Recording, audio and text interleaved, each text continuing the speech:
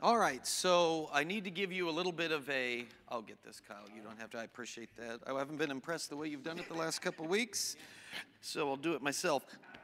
So where was I? I need to give you a little bit of a warning on this message, and that is I'm going to try to speed up a little bit because I went through my typical editing process, and there's just too much good stuff in chapter 4 of Ruth for me to eliminate it. And so, in order to keep the natives at rest and you don't all flip out on me, I'm going to try to speed up a little bit, which I know you appreciate. So get ready because we got a lot to cover this morning.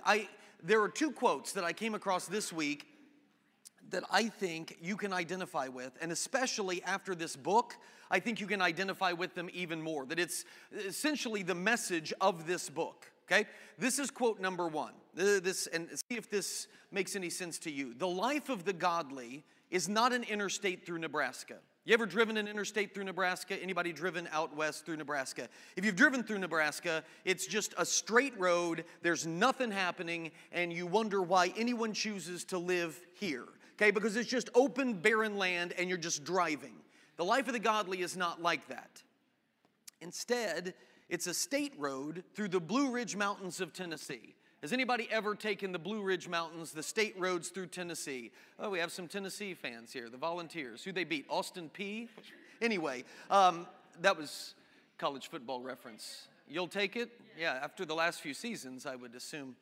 All right, anyway.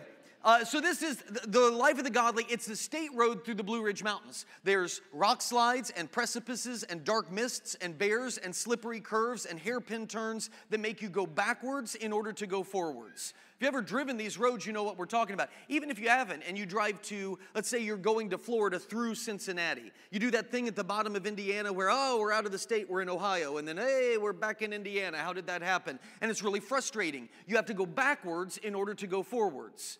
As I'm reading the book of Ruth, and I'm seeing a lot of this, it's true. The life of the godly, there are these times that we have where it feels like we're going backwards. We certainly, and maybe this one is even better. Another writer put it this way, that God's paths are straight, that He will make our paths straight. That's true, but those straight paths are not without potholes. That you're driving and you're going in a straight line, but there are plenty of potholes. I know I've told you about my experience with the potholes before. My dad, he took us to a Cincinnati Reds game, and he got lost after the game in the dark, and we're driving through some bad parts of Cincinnati, and Mom's fumbling for the locks on the doors, and Dad's trying to speed out of there, and he hits a pothole. I went back and took a picture of it. That's the pothole that Dad hit. In fact, we were in the old Aerostar van. Did anybody have an Aerostar van back in the, that was a high quality machine is what that was. And even though it was years ago, we had cameras in there, like inside the vehicle cameras. So we have footage of me in the back seat when Dad hit this pothole. Can we roll that, please? This is what happened to me. There I am, I'm playing along in the back seat. There I go. Right out the back window. We'll take this in slow motion. I'm having fun playing with some handcuffs is what I'm doing. And then there we go, and there go my feet, right out the back window of the door. So you've experienced potholes, the life of the godly. You're going down straight paths. God is taking you in the direction, but it's not without these times of torment and difficulty and all of this. As we get to the final chapter in the book of Ruth, and I don't know if you've been following along in the little booklet and taking notes, there is no doubt that Ruth and Naomi could testify to that. There feels like we're going backwards in order to go forwards. All of this bad stuff that happened, and now we see how God was preparing a way through all of it. And I'm telling you, even though we're in the final chapter, the drama isn't over yet. Because if you remember last week, we left off, we're on the threshing room floor. Ruth has made her appeal, make me yours, Boaz. And Boaz said, I would love to do that. But he also said, we're going to do this the right way. There's a right way to go about this. If you remember, yes, he is a kinsman, but he's not the closest kinsman. He's not Naomi's closest relative. Therefore, there's somebody else that legally, under the law of God, has access and right to Naomi and her property before Boaz. And Boaz says, we could maybe skirt the law and get around this, and I could marry. but we're going to do this God's way. In other words, this whole thing, even though we feel like it's coming to this wonderful conclusion, it's not a done deal. I told you this was the Bible's Hallmark movie. And you know that, you see that. Just when you get to the end and you're looking at it, it seems like it's wrapping up and Jenny's asleep next to you and you're watching this thing and it's 30 minutes to go. And you know something's going to happen because they got to fill another 30 minutes of this. So that's where we are in this story. The drama has not yet ended. I want you to think about the roller coaster that we've been on. Okay? The roller coaster. In chapter 1, you had the crisis and the disaster. We got husbands dying all over the place. We've got barren women, sons who die, and you've got no hope. My family name is not going to be carried on. The Almighty has dealt bitterly with me. That's where we started in chapter 1. Then we get to chapter 2, and there's this renewed hope. Wait a minute, Boaz is my relation, and Ruth is in the same field as Boaz. God has never stopped being kind to the living or the dead. Renewed hope that Naomi has. And then chapter 3, we got the risky move. We're going to send Ruth down there to put it all out there in front of Boaz, making sure he knows that she wants to be with him. Will he see her as a seductress? Will he not be interested? How is all this going to play out? And even when you think that Ruth and Boaz are in the clear, his stinking principles get in the way. Him and his darn morals stand in the way of us getting a natural good conclusion. I want you to watch these play out. If you got your Bible, you're in Ruth chapter 4, and we'll pick it up with verses 1 through 4. All right, get there. If you got your little thing. Okay, here we go. Meanwhile, Boaz went up to the town gate, and he sat there. When the kinsman redeemer, that's the guy that's closest to Naomi and has right, when the kinsman redeemer that he had mentioned came along, Boaz said to him, "Come here, my friend, and sit down." So he went over and sat down. Boaz took 10 of the elders of the town and said, "Sit here," and they did so. Then he said to this guy, the kinsman redeemer, "Naomi, who has come back from Moab, is selling the piece of land that belonged to our brother Elimelech." Remember, Elimelech was her husband, and that's now the land that she's going to sell. Boaz says, verse 4, "I thought I should bring the matter to your attention and suggest that you buy it, and I'm going to do it in the presence of these seated here and in the presence of the elders of my people. If you will redeem it, do so. But if you will not, tell me so I will know, for no one has the right to do it except you, and I am next in line." And then he says it, the kinsman redeemer. "I'll redeem it," he said. Okay, I'm telling you right now, when you're reading this story, if you're into it, you want to shout like the Luke Skywalker as he's clinging to the, "No!" That's what you want to do. This isn't the way the story's supposed to end.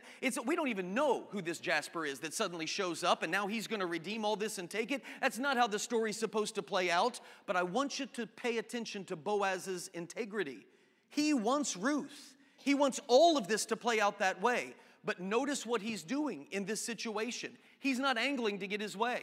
He's making sure he's bringing all of the elders here. We're doing this the right way. I am telling you all of the information. This is technically your right. Do you want it? I don't want to end up with Ruth and anybody to question the ways in which I went about it. That is integrity. It's exactly what we've known about Boaz through the whole story. He's getting witnesses and he's telling the truth.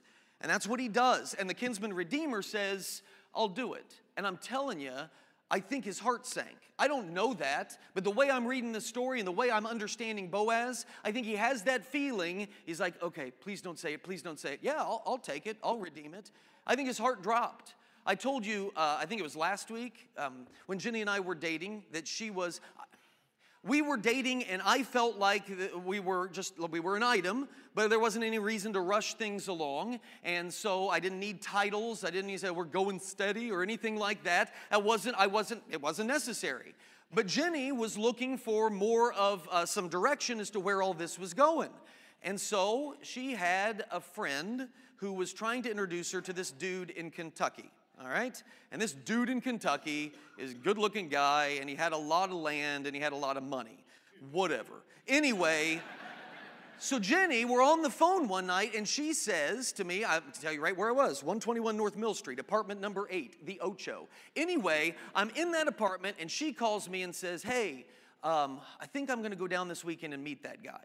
And now I have to play it cool because I'm the one that wasn't wanting to push things along too fast. And I'm like, oh, okay, yeah. I mean, I was going to ask you if you wanted, but that's fine. We can do it. And the whole time my heart is cratered in the bottom of my stomach. I don't wonder, why are you wanting to go see Kentucky Guy? Oh, he's got money? I'm a teacher, all right? I mean, why doesn't that sell you? But anyway, I think that's exactly the feeling that Boaz has in this moment. Just so you know, she never went to see Kentucky Guy because obviously. But anyway, so...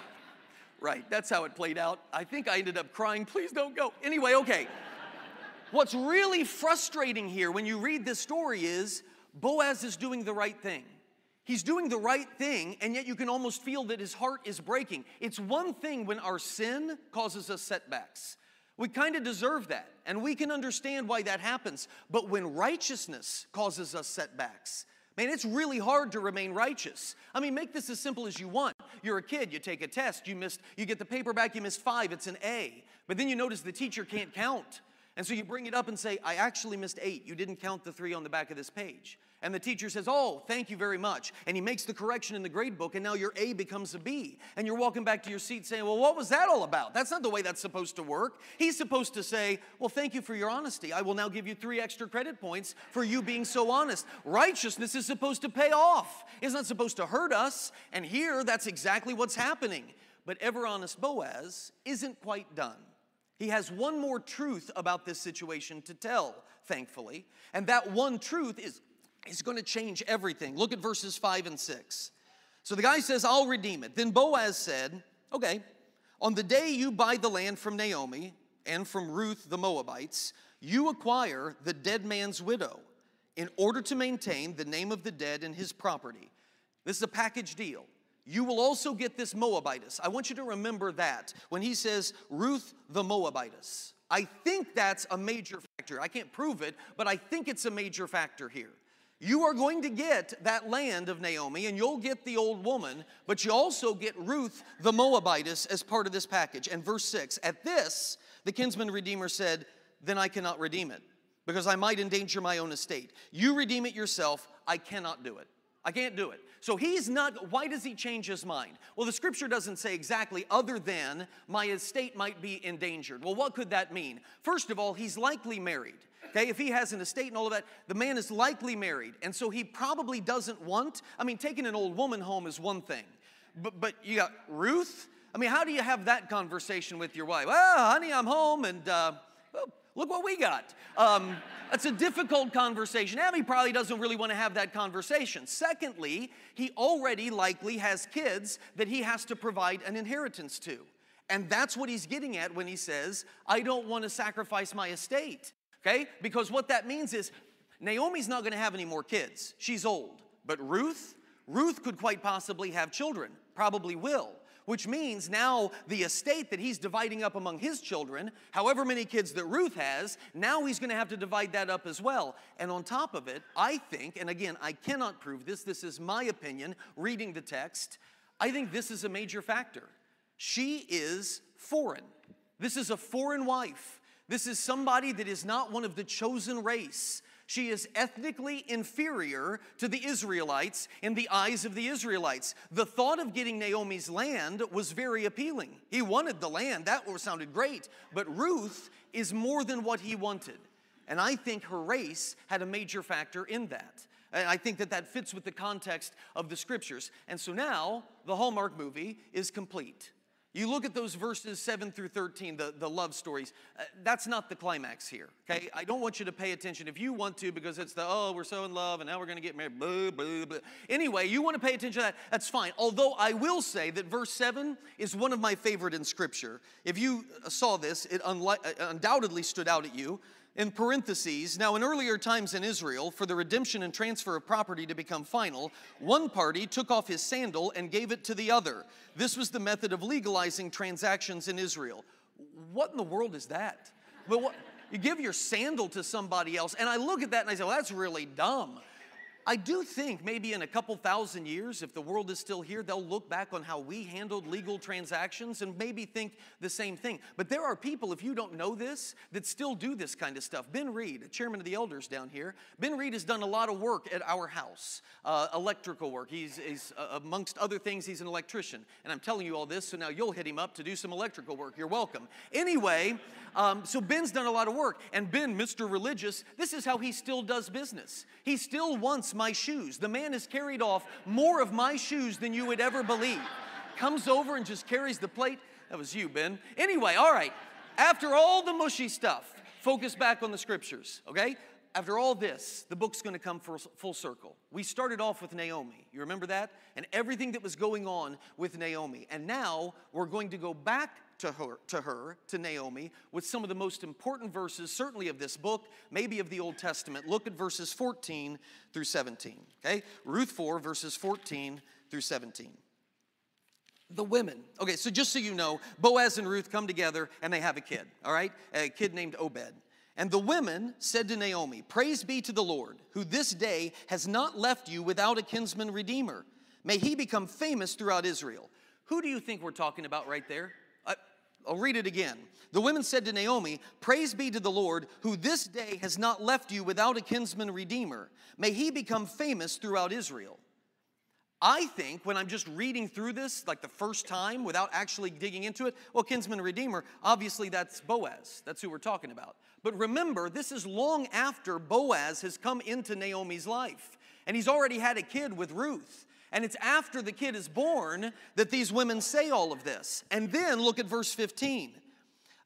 He, the kinsman redeemer, or this redeemer that you have, he will renew your life and sustain you in your old age. For your daughter-in-law, who loves you and who is better to you than 7 sons, has given him birth. Ruth didn't birth Boaz. That's not exactly how this played out. So we're not talking about Boaz. We'll come back to that. Verse 16, then Naomi took the child. So this is referencing the child. You can't get away from that reality in Scripture. Well, who they're talking about is the child Obed. Naomi takes the child, laid him in her lap, and cared for him. The women living there said, "Naomi has a son," and they named him Obed. He was the father of Jesse, the father of David. To be clear, verse 17 where it says Naomi has a son, that is not meaning Naomi had the baby. So why are they saying this is the son of Naomi? Think back to where we started. What was Naomi's big hurt, her big struggle? She didn't have any sons or children by her offspring. Her family name was done. It was toast. Okay? And so what this verse is doing is it's to signify the complete reversal of Naomi's fortunes. She didn't have anybody to carry on the family name, and now the women are saying you do. She had seen only the frowning providence of no family and no future, and now she is holding the child that is going to carry on her family name. And about that child, look back at verse 14 one more time. Verse 14, the women said to Naomi, "Praise be to the Lord, who this day has not left you without a kinsman redeemer." Let's drop the word kinsman because it's not a word that we use. "Praise to the Lord, who this day has not left you without a redeemer. May he become famous throughout Israel." The he is not referring to Boaz. Verse 15, you carry the pronoun forward into verse 15. He will renew your life and sustain you in your old age. Your daughter-in-law has given birth to him. Specifically, this Redeemer is the one, Obed, who is going to extend the lineage to the Messiah. All right, this is where, do you remember when we started all of this and I said, if you will pay attention, you will see buried in the book of Ruth shadows of the cross. You will see how the book of Ruth is all about the coming of Jesus. I'm telling you, that's the story of the whole Old Testament. It's all about Jesus. You want to understand your Messiah, look in the pages of the Old Testament. You have to look beyond the text and see into it with the work of the Holy Spirit. You will see Jesus all over this book. It's what the book is about. This Hallmark movie is part 1. It has a sequel. It's part of an entire series. Naomi and Ruth and Boaz, they are mere characters at one moment in time that are caught up in something of eternal significance. That's what's playing out here. If you don't believe me, go back to Ruth chapter 1. I want you to look at the very first verse of this entire book, the first phrase, and then we'll look at the very last verse of this entire book. You'll see exactly what I'm talking about, I promise you. Verse 1, in the days when the judges ruled. Okay, stop right there. What do we know about the days that the judges ruled? This is an evil time in Israel's history. They have no king, they have no leader, no Moses, no Joshua. You got random times of oppression. The people are oppressed, nothing good is happening. They're just wondering when the next oppressor is going to come. In the days that the judges ruled. Now go to the end of chapter 4, verse 21. Salmon the father of Boaz, Boaz the father of Obed, Obed the father of Jesse, and Jesse the father of David. And we know that David, the house of David, is the lineage from whom the Messiah will come. What this book is telling you, if you step back and see the full story, it's saying that God was at work, even in an evil time, when nobody saw anything good coming out of this time. God, behind the scenes, is at work in an evil time to prepare the way for the house of David. He's working behind the scenes to make all of this play out. Listen, gives me chills. God's work to provide a redeemer for Naomi and Ruth, which is what we've been reading about and what we've been seeing. It's not just that. His work to prepare and provide a redeemer for Naomi and Ruth was all couched in a much larger effort to do what? To provide a redeemer for all of us. That's what this book is about. This book is about the coming of the Messiah. The book of Ruth is pointing towards Jesus. So what are our takeaways? What are my takeaways from this? Okay, obviously, if you missed last week, I know why you missed it, because you couldn't bear to come and hear me talk about sex. It's online, you can go see that, but I'm telling you, it may have been uncomfortable, but there is massive application for us when it comes to sexuality in the book of Ruth. There are moral lessons that we can take.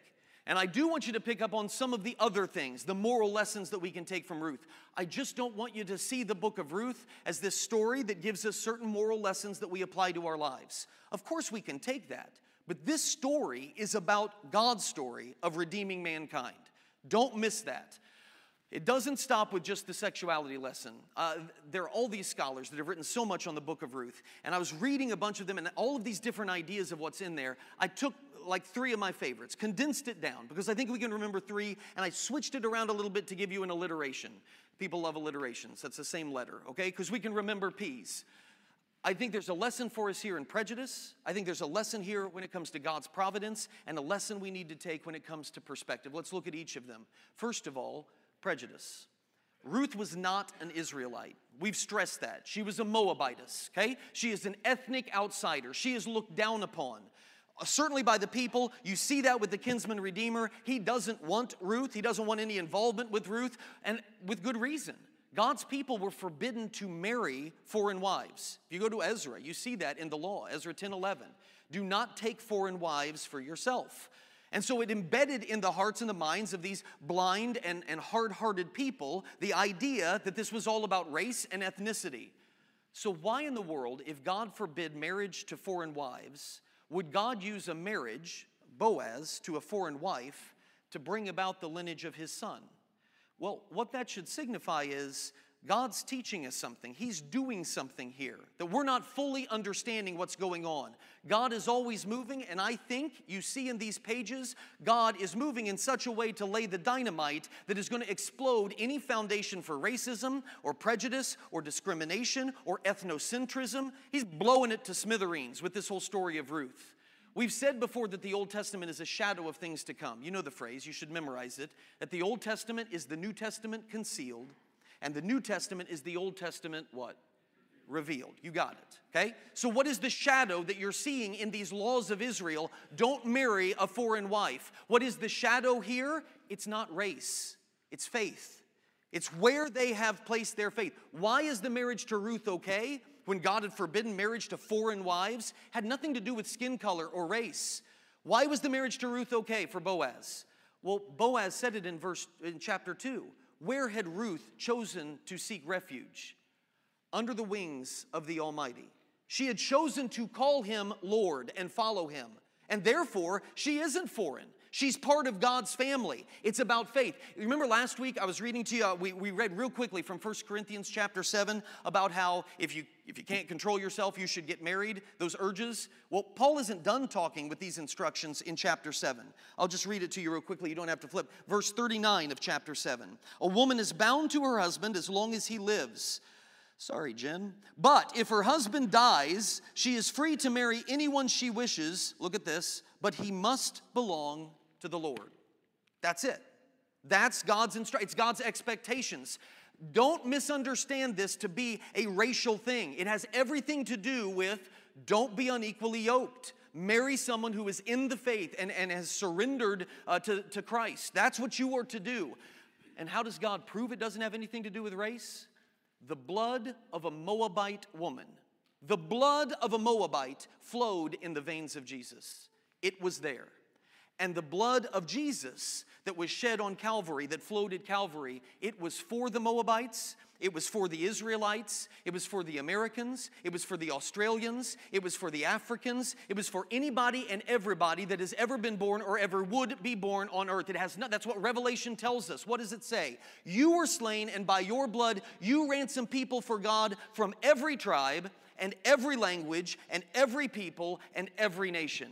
That has to be the testimony. That has to be where our heart is as Christians. And I wonder sometimes how much it is. I see a great deal of concern in our culture about the shifting ethnicities. We talk a lot about that. People that are obsessed with politics, there's so much discussion of this. Almost a fear. Oh, you realize whites aren't going to be the majority anymore in America. We'll still be the biggest group, but we're going to be under 50% really soon. We'll be the biggest minority that there is. And I listen to people say that, and so? Why does that even matter? Why are we talking about that? Don't cling to such a worldly thought. Scripture is telling us, the book of Ruth is all about the fact that skin color and all of that doesn't matter in the eyes of our citizenship is in heaven.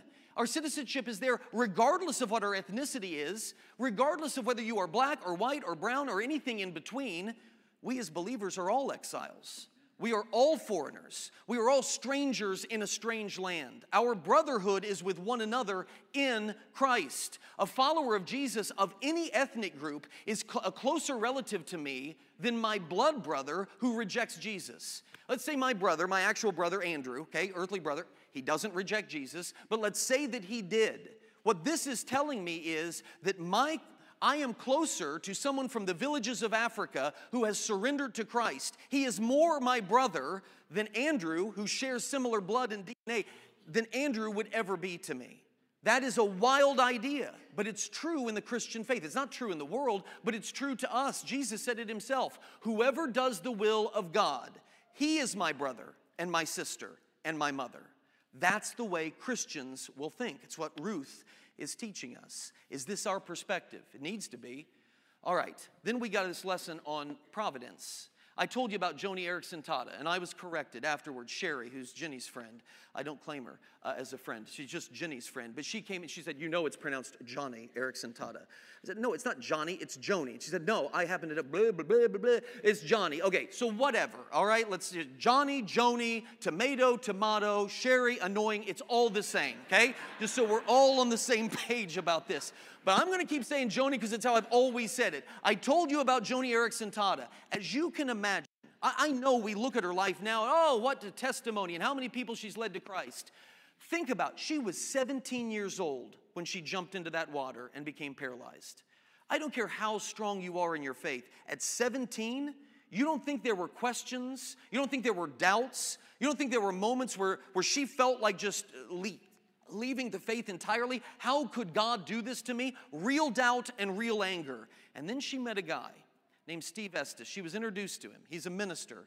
And he brought her to understand this. We need to understand this point. When we deal with the tragedies and the sorrows of life, we need to understand this reality, that our soul is infinitely more valuable than our physical body and what happens to us here. And Joni needed to understand that lesson, and God used Steve to teach that to her. You remember what Jesus said? One of those really weird and uncomfortable teachings? If your eye causes you to sin, what should you do? Gouge it out, throw it away. What? I'm not going to gouge my eye out, but why does he say that? It's better for you to go through life blind than to have your soul thrown into hell. Your soul is more valuable than your eye, than your physical existence. If your hand causes you to sin, lop that puppy off. Get rid of it, because it's better for you to go through life maimed than to have your whole soul thrown into hell. What matters the most is your soul. That's what Jesus is teaching. It's exactly what Steve was trying to teach Joni Eareckson Tada in this whole thing. Her understanding of a smiling face behind frowning providence. I want you to hear this. This is just, I can never get enough of her testimony. This is how she describes her life before the accident. I was heading down a path of self-destruction before my accident. I was checking out a birth control clinic to get some pills because I knew I'd be sleeping with my boyfriend in college once I was out from under mom and dad's watchful eye. Somewhere in that mess of emotions and regrets and falterings and failings, while making a sham of my Christian faith, somewhere in that desperation I said, God, rescue me, and He did. I believe my accident was a direct answer. You hear what she's saying? It took away my physical existence and my ability to do all of those things. But those things that I was going to do with my physical existence, they were leading me away from the Father. And I asked God to rescue me, and He said, okay. And He rescued me through that accident. Some people might want to say indirect, but I lean towards the old adage, get this, that God draws straight lines. Okay, remember, God will make our path straight. God draws straight lines with crooked sticks. He will take the crookedness of our life and make that straight path for us. Something that we see as disastrous, as awful. God is forming a straight line out of all of that. God ordaining something bad. Listen, when God ordains, and He ordains anything that happens, when God ordains something bad, that is not the same thing as God doing something bad. I'll say it again. When God ordains something difficult in our lives, He's presiding over it, and it happens to us. That is not God doing something wrong Himself. Joni asked Steve this question, looked right at him and said, how can you say this accident was God's will? Imagine talking to a young woman who had so much in front of her, who is now a quadriplegic and can't move. And she said, you're telling me that God did this to me? How am I supposed to worship a God like, how do you answer that question? I mean, that's a tough question to answer, to look back and say, yeah, God ordained this. Okay, or don't think about that situation. Remember the tsunami that I started off with? That God ordained the tsunami? How can you lay that at God's feet? We're remembering 9/11 this weekend, and tomorrow's the anniversary. God ordained such a horrific event to happen. That's not saying God planned it, but it happened under God's sovereignty. He allowed it through His providence. He is working in it. How can you lay something like that at the feet of God? It's that whole, when Job says, you give and take away. And we're uncomfortable saying that God takes away. It doesn't seem right that we say that. Doesn't seem right. Steve Estes' answer to Joni, unbelievable. Listen to what he said. When she asked, do you think God, he ordained this accident to happen to me? Steve Estes said, let me answer your question by asking you a question. Do you believe that when Jesus died on the cross, that was God's will? Think about it for a minute. Because Jesus was handed over for 30 pieces of silver, drunken soldiers pulled His beard out, then beat Him mercilessly in a back room. The mob that He was there to save screamed, crucify Him. How can that be God's will? Torture, injustice, murder, treason? How could any of that be God's will? Do you think, Joni, that God ordained the death of His Son on the cross? And Joni said, I sat there and realized He had me. He had me. I couldn't escape it. If the Father's plan was for His Son to go to the cross, what does that tell us? What does that tell us about the suffering that we deal with in our lives? It says that the pains of this life, which Jesus certainly dealt with Himself, the pains of this life, those are not exceptions of God's love for us. You get that? It's not when you go through a tough time, this is an exception where God isn't loving us. No, God always loves us. These difficult moments are not exceptions to it. In fact, these difficult moments are expressions of God's love. We may not see it. We may not ever fully understand it, but we see and understand who He is. We understand what He has taught us and what we can know of Him. Providence knows, Joni ended up saying, that there are more important things than walking. Man, to have that kind of faith, walking through a trial like that, I trust the merciful hand of providence and my Father. He brings us then to perspective. The third P in all of this. One of the grave errors of our day is wasted time. I struggle with this. Wasted time, doing things that ultimately don't have any purpose and don't ultimately matter. We have a magnificent charge as believers. We are to take the gospel of Jesus Christ to everyone around us, but we waste so much of our time on trivial things. You know the easiest example of this? Pick up a newspaper or go online. And you know what you're going to find? You're going to find all kinds of commentary about the news of the day. Oh, what President Biden's doing, or what China's doing. Or how about this? Today's the kickoff of NFL Sundays. We're going to find website after website with statistics and all kinds of information. And I'm not going to tell you how many hours I'll spend looking at that stuff as though there's some great value in it. It's a game, for heaven's sake. It's a silly game. If you think about it, you throw an oblong object and somebody comes up and jumps on you. I mean, it's kind of a weird thing to think about, but we focus on it. We love it. We're obsessed with it. It's trivial is what it is, in comparison to how much of our time do we spend looking and marveling at what the Church of Jesus Christ is doing throughout the world? How many newspapers carry stories about that? That's what I'm saying. We're focused on the trivial. Maybe the easier way to understand it, you remember when I had Ben take that extension cord out the room? It was Francis Chan's rope. That rope, that long extension cord that goes on for eternity, that's your life. But you put a little piece of tape at one end of it, that's your life on earth. And our lives revolve so much around what's happening in that little piece of tape, and we're not paying any attention to all of that stuff out there. That's what I mean. That's what I'm getting at when I say we're obsessed with trivial matters. And here's what the book of Ruth teaches us. Whatever we do in obedience to God, no matter how small it may seem, is significant. I'll say it again. No matter what you do, and there are those of you that are here this morning, and I want to smack you because you, sorry, that's rude, but I want to, because you have this perspective that, well, I mean, I'm not one of God's big movers and shakers. You know, He's got people in big positions. I've never been elected to anything. I just live in Greentown. I'm not doing anything big. And we take this, that's exactly what Satan wants of us, to think that our role isn't significant in God's eternal architecture. That's the biggest lie you could ever imagine, and it's totally opposite of everything we see happening in this book. If I want you to take anything from this book, it's that this book is about the coming of the Messiah. But if there's anything else you take from this book, it is the significance of every act of obedience we have to the Father. In Moab, little Ruth, she had no idea that the God of the universe was preparing her to play a part in the Genesis 3:15 prophecy. Remember Genesis 3:15 in the garden? Yeah, there is coming a Messiah, born of woman, and you, Satan, will strike his heel, but he's going to crush your head. And here you've got little Ruth, a Moabitess, who's despised by the Israelites, God's people. You think she had any idea, as she's playing her Moabite games as a little girl, that the God of the universe is preparing the way for her to be part of that prophecy? There's no way she could have known that. And there's no way you can possibly know what God is preparing you to do in His eternal story. Here's what we learn from this amazing book. Whatever you do, whether that is serving your mother-in-law, Ruth's decision, what if she had decided not to serve her mother-in-law and go with Orpah? Think how different the whole story would have been. A small decision.